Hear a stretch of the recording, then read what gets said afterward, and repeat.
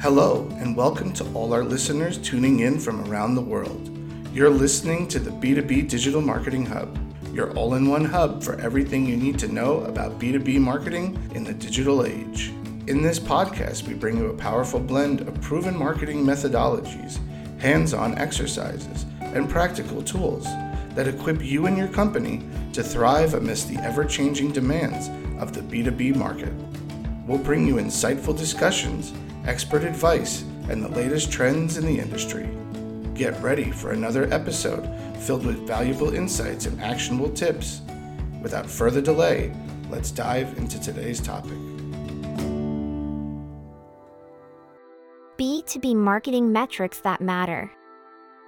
CLV, MQL, SQL, MRR. We live in a data-driven world. As a B2B marketer who wants to make the most of marketing resources and consistently meet marketing goals, you might find yourself drowning in metrics. Tracking metrics is crucial. Not only does it help determine the success of your marketing efforts, but it also helps optimize future marketing efforts. Even so, there are so many B2B marketing metrics out there. Attempting to keep track of all of them can be overwhelming. Worse still, it's easy to get the feeling that you never do enough. In this article, I'll outline an intuitive approach to B2B marketing metrics, one that helps you make the most of performance indicators while maintaining your sanity. I'll also list the most critical metrics according to this approach. Read on to learn more about B2B marketing metrics that matter to B2B marketers and clients. A simplified approach to marketing metrics. As a marketer, you should use marketing metrics primarily to optimize performance. Since your job is to facilitate the revenue generation process in a company, your main question when dealing with metrics should be, how do these indicators help my company generate more revenue? Guided by that question, you'll work backwards from revenue-related metrics to metrics associated with specific marketing efforts. This might seem obvious, but the proliferation of metrics has made it easy to lose sight of the end and instead focus on that upward trend in performance indicators. This could be detrimental to your marketing success. For example, you could be focusing on increasing your number of leads, yet your cost of acquiring leads is higher than the lifetime value you get from the leads you successfully convert. In another example, you could be celebrating higher website traffic, yet it doesn't help your business make more revenue or it brings the lowest quality leads compared to other channels. Working backwards from revenue to marketing effort, below is a list of the most critical B2B marketing metrics, ordered by the weight you should assign to each. 1. Customer lifetime value. 2. MRR/average deal size. 3. Cost of customer acquisition. 4. Performance metrics like MQLs and SQLs. 5. Channel-specific metrics. I'll go over each metric below. 1. Customer lifetime value. Customer lifetime value is the total revenue you generate from one customer over the entire time you are in business with them.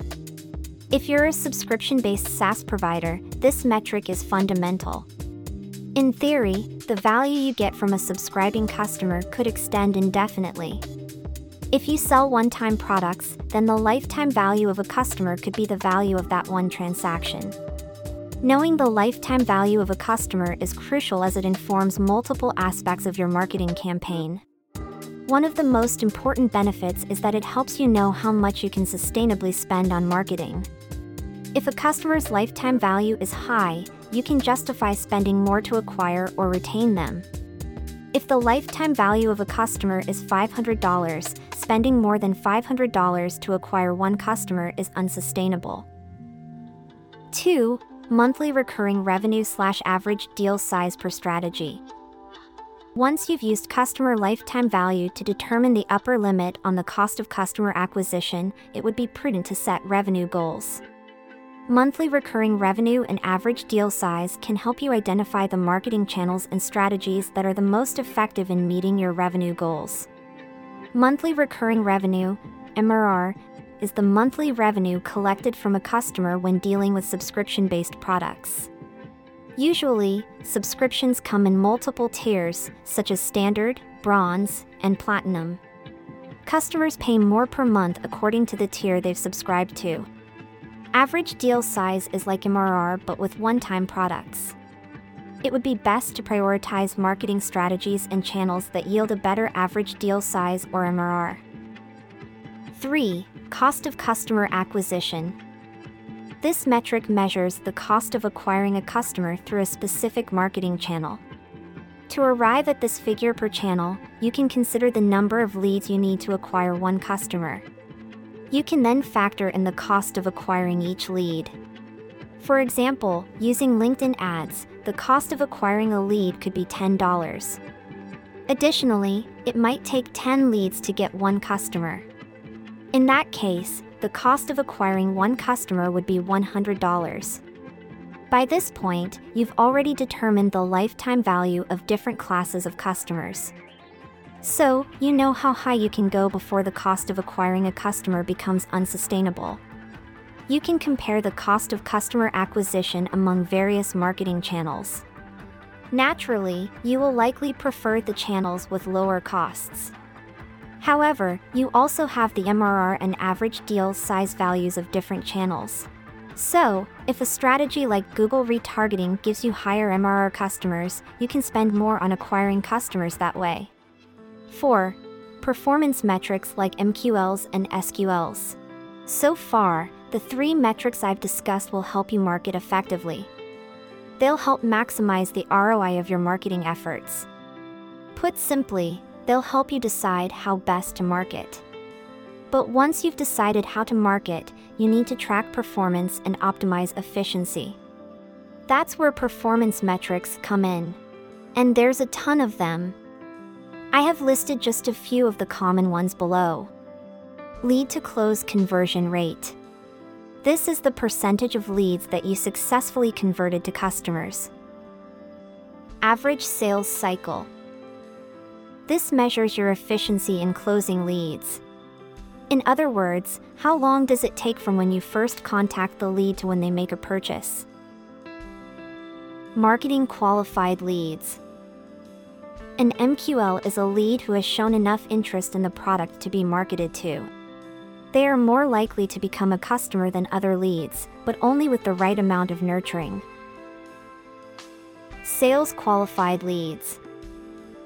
An SQL is a lead who is ready to be sold to. They've likely been nurtured to the point where they are ready to buy. All they need is advice to choose the best product or exposure to promotional offers.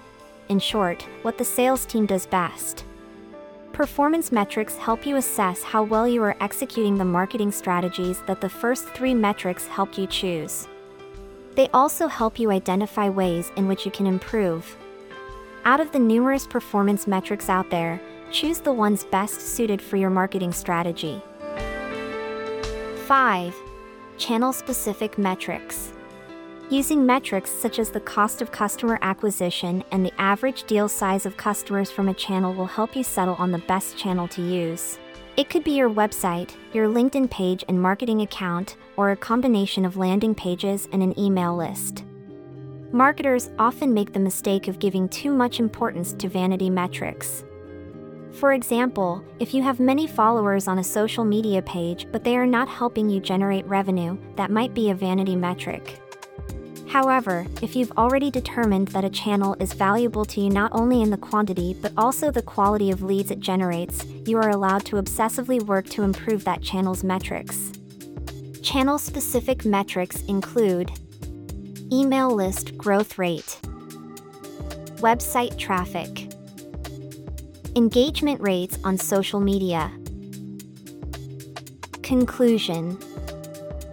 As a marketer, you'll probably be under pressure to show that your marketing efforts are paying off. This can lead to an obsession with vanity metrics, metrics that show progress that doesn't help the company meet its goals.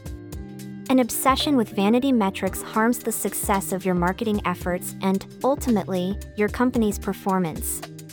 The smart way to go about B2B metrics is to prioritize the metrics directly impacting ROI and then work backwards to channel-specific metrics.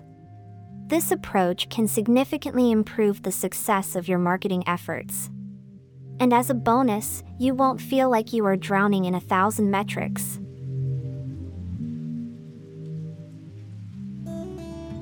Thanks for tuning in to the B2B Digital Marketing Hub, your go-to hub for all things B2B marketing in the digital age.